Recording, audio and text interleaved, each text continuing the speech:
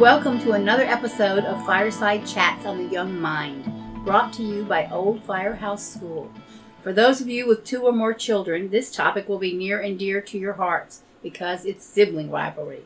And I have 2 people here to help us talk about this who both have siblings and were siblings, so they deal with this on both a personal and a professional level. I have Judy House, the director of the Walnut Creek School, and I have Alex Dutton, director of Lafayette School. Okay, hello. Hello. While we know that siblings will eventually be best friends, and it's so wonderful to have that unique relationship, but until they get to that point, there is a lot of bickering and fighting that can drive us crazy. I myself was one of 4 children, and I remember meal times as being like a gladiator match. Today we'll talk with Judy about ways to help siblings get along and create positive relationships. She has some great tips. Judy has 2 children of her own who are 11 and 7 years old. And Alex is going to tell us about lots of her experiences, both as a parent and as a sibling. Okay, Judy, what is your children's relationship like? Currently, they get along really well most of the time. She's lucky. Yeah. That said, they don't, they're not perfect children. Sorry, children. They do bicker and have times where they're not getting along. And something, I guess, when I knew I was going to have a second child way back when, Dorothy, I asked you what I could do to build strong sibling relationships, and you suggested lots of big sister gifts because you knew of a relationship that had really helped. And so I did that. I'm a preschool teacher too, and I enjoy preschool toys. So I bought a lot of little plastic animals. And when I was on maternity leave and I would drop Prairie off at school, at Old Firehouse School, and then come back, we would bring her a plastic animal. And on the way to school, we would talk about, I wonder what River's going to get you. Is it going to be the baby cub to complete the bear family? Or we'll have to wait and see. And so Prairie was excited, for River and I to come back and pick her up, and River would have a present for her. Parents have a hard time not comparing children. What effect do you think that has? I think comparing children, it's going to make one of the children feel bad if you do it in front of them. I think it's best to remember each child is unique. And if you're having an issue with one child, work on that issue with the child without bringing up, your sister takes a shower without complaining and giving me a fuss. It's even like at meal times. I think that's almost the easiest one of like, oh, look, your brother's almost done with his dinner and you haven't even touched it. And it's little things like that can be these little digs of just you're pitting them against each other. And that's not what you want. You want them to be friends. You want them to cooperate and work together.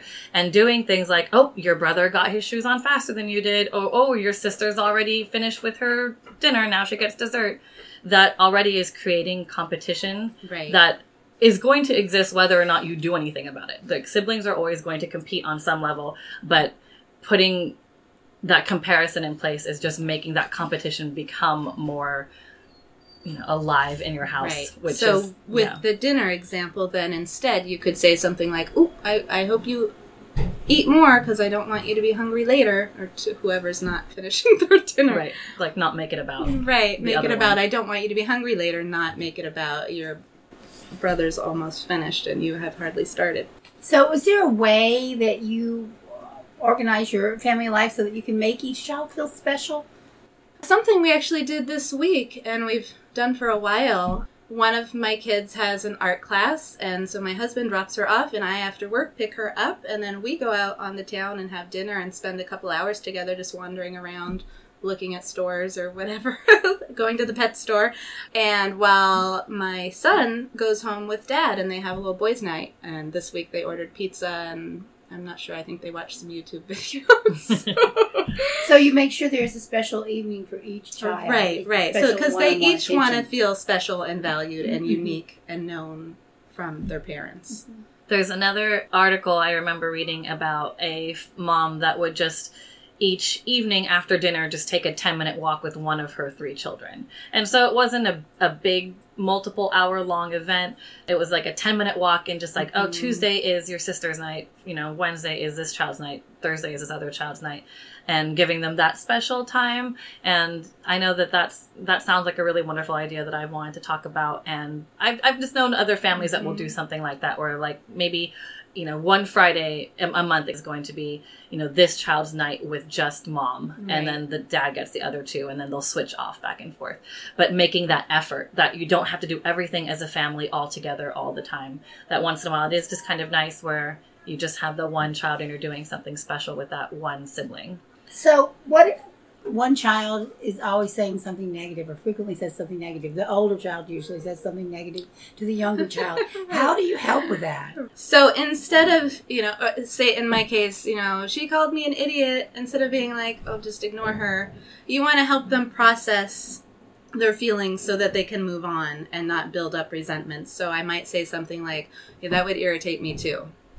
And then that's kind of the end of it. Or we can talk to Big Sister and say, he wants to be called by his name. But generally that it helps it fizzle out if I just acknowledge, like, yeah, I wouldn't like that either. That doesn't always work in my house. But I want to do more of that. But what Elliot's doing more now is wanting to be like, well, Mama, aren't you going to do anything about it? And I will say, I think you can go and talk to your brother about it. And you can tell him, I didn't like when you called me that name, and vice versa.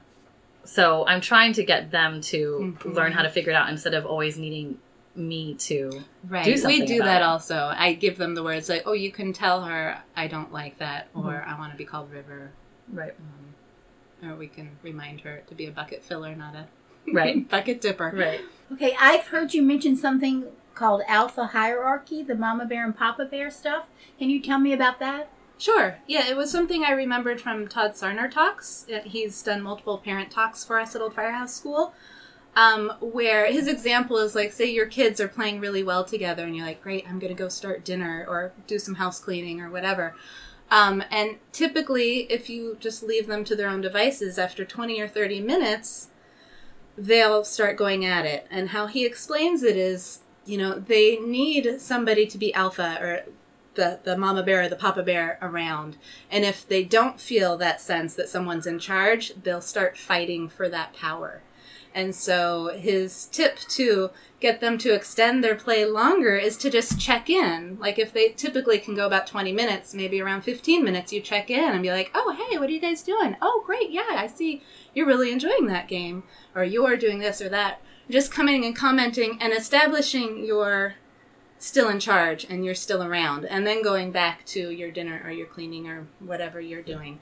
And so it will help them feel that somebody here is in charge and I don't have to be. Right. I can just keep playing. I love that idea. It makes so much sense because it is so much of the fighting that ends up happening at my house is just the who's trying to rule the game or be the boss of whatever is being played with right now, and the other one trying to kind of take that position or deciding I don't want to play that game anymore, and right, just needing a little bit of that adult presence to help keep things in check. So to both of you, what are some other ways to build the relationships for siblings?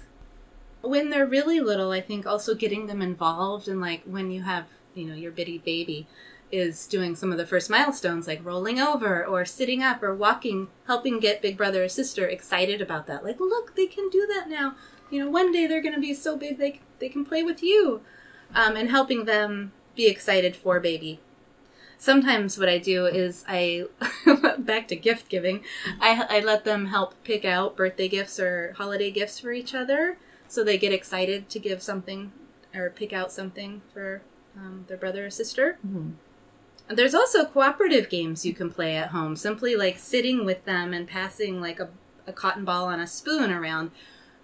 Something we do at preschool also, where we call them like yes or oh well games. So if it goes well, then everybody celebrates the victory. Yes, it's a group victory. And if the cotton ball falls off, we say, oh well, we can try again. And so that helps the bond too, where it's not really a competition, it's like a group win.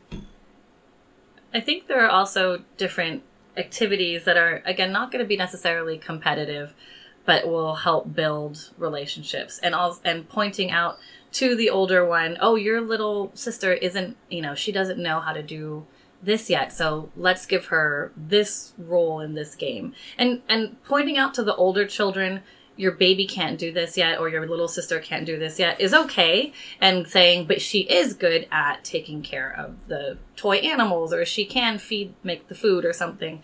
Just giving them clues to, like, this is what your sibling can do, so that they don't necessarily get frustrated when the younger sibling can't keep up with the older sibling, and allowing the older sibling or the younger sibling too, like, oh, you can play this game because you're really good at helping build this, or you're really good with making Play-Doh balls or something. And just pointing out the things that both children are good at and how they can work together to do that too. Like, I'll try to do that with my children when they're playing and pointing out, like, oh, both of you have these different strengths. So it's, let's work on that together. Well, I have another question. What do you do with that eternal remark by children, that's not fair, when one child gets something and another child doesn't, when they don't feel that they're equal? So what do you do about the that's not fair syndrome? Well, I would acknowledge that, you sound frustrated that it doesn't feel fair to you. And then I would say, different children have different needs. And to the parents out there, we don't need to treat all children equally. They need to be treated uniquely, because all of the kids are different and have different needs. Another common one in my house is like, well, he started it, she started it, and I didn't ask who started it. It doesn't matter who started it. And then go on from there, whatever the problem is. Right. I mean, coming into a situation like that as neutral as possible, which can be hard when you kind of were overhearing what was happening, but coming in as neutral as possible, and instead of she started it and responding to that, just coming and going, oh, you're having a problem. What's happening? Can I help you? And again, trying to be neutral and not judging each child of where they are. But right, that the not fair comes up in my house a lot too. And I do just say, it doesn't have to be fair. I'm sorry that you don't like that. So here's another big question that we all face every day with young children. What are you going to do about fighting, both verbally and physically at home? What's your best strategy? Well, that never happens at my house. Uh-huh. Just kidding. If it's a really young child, say somebody took a toy, you can, with a toddler, you can basically just hand them a different toy. Most of the time that works. When they get a little older, however, and they both want the same toy for sure, then I try to sportscast the problem. We can try, like at school, you can have it for 5 minutes and then you'll have it for 5 minutes. Like Alex was saying, with older kids too, you can say, what's happening? How can I help? And problem solve together as a family. It depends on everybody's verbal language skills. I think another piece too, though, is to allow children to have some conflict and not always step in. And this is going to be where you as a parent are going to have to gauge the safety of all the children. Like, is my 3-year-old going to hit my infant on the top of, with a block, on the top of her head with a block? But if it's something where you can just kind of gauge their possibility of maybe figuring it out, see if you can allow that to happen. It's not always going to work out, but they are going to be siblings for the rest of their lives. And you as a parent are not going to be there to solve every single problem they're going to have. So if possible, see if they can figure it out. It happens at my house a lot where I'm going to be, let's say, in the kitchen and I hear my kids from the other room, no, it's my turn. No, it's my turn. Oh no, I'm going to tell on you. I'm going to tell on you. And I'm sitting in the kitchen just kind of listening and wondering, do I need to go up there? But I also trust that my children aren't going to really hurt each other. And I'll just see, and there have been times where like, okay, they'll yell at each other for 20 seconds and then one walks away or they just stop and continue playing. And I kind of can take a deep breath and go, oh, good. They figured it out. But that doesn't always happen. I mean, definitely there are times where I will go up there and ask, can I help you? But I do try to give them a little bit of the benefit of the doubt. And when they do figure it out, I bet later on you say, hey, I heard you guys arguing and you solved the problem all by yourselves, to kind of promote more of that. Right. I try to remember to do that. But yes, like giving them that reinforcement that like, I'm glad you guys figured that out. So we'd like to leave you with some last tidbits. Here's some scripts that Judy actually uses with kids, her children, and other children at difficult moments. So take it away, Judy. Yeah, well, when they say, you're always with the baby, you might want to say, oh, I just read a book to you. But acknowledging their feelings sounds like, you don't like me spending so much time with the baby. Or when they say, she said I'm dumb, you might say something like, I'll just ignore him. But acknowledging the feelings sounds more like, a comment like that would make me mad. Or when they say, she did it on purpose, she bumps me and then she walks away. You might be tempted to say, you're fine, you're okay. But acknowledging their feelings sounds more like you feel he does it just to irritate you. So you're acknowledging their feelings so they can process it and move on. And some of these tips were directly from a book called Siblings Without Rivalry. So to end this podcast, I just want to say that your children will have each other for many, many, many years, their lifetime. And if you focus on love in the end, that's what's going to come through when they're 40, 50, 20. That's what's going to come through. So just remember to keep the love in your home. And that's my last final words. Dorothy always has the last word. It's not fair. Life is not fair. Goodbye. Bye.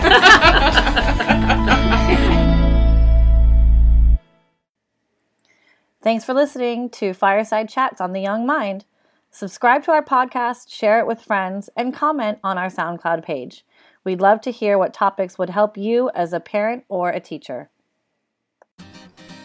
Do you ever wish someone would cook and clean for you? I sure do. We offer you the OFS Concierge Service. Order food from Jessie A. Laurent or have your house cleaned by Housekeeping Delphine. These services are here to help the OFS community make your life easier. Remember, a portion of every food order and housekeeping service is given back to your child's teacher. See our website for more information and click on the concierge button. Thank you.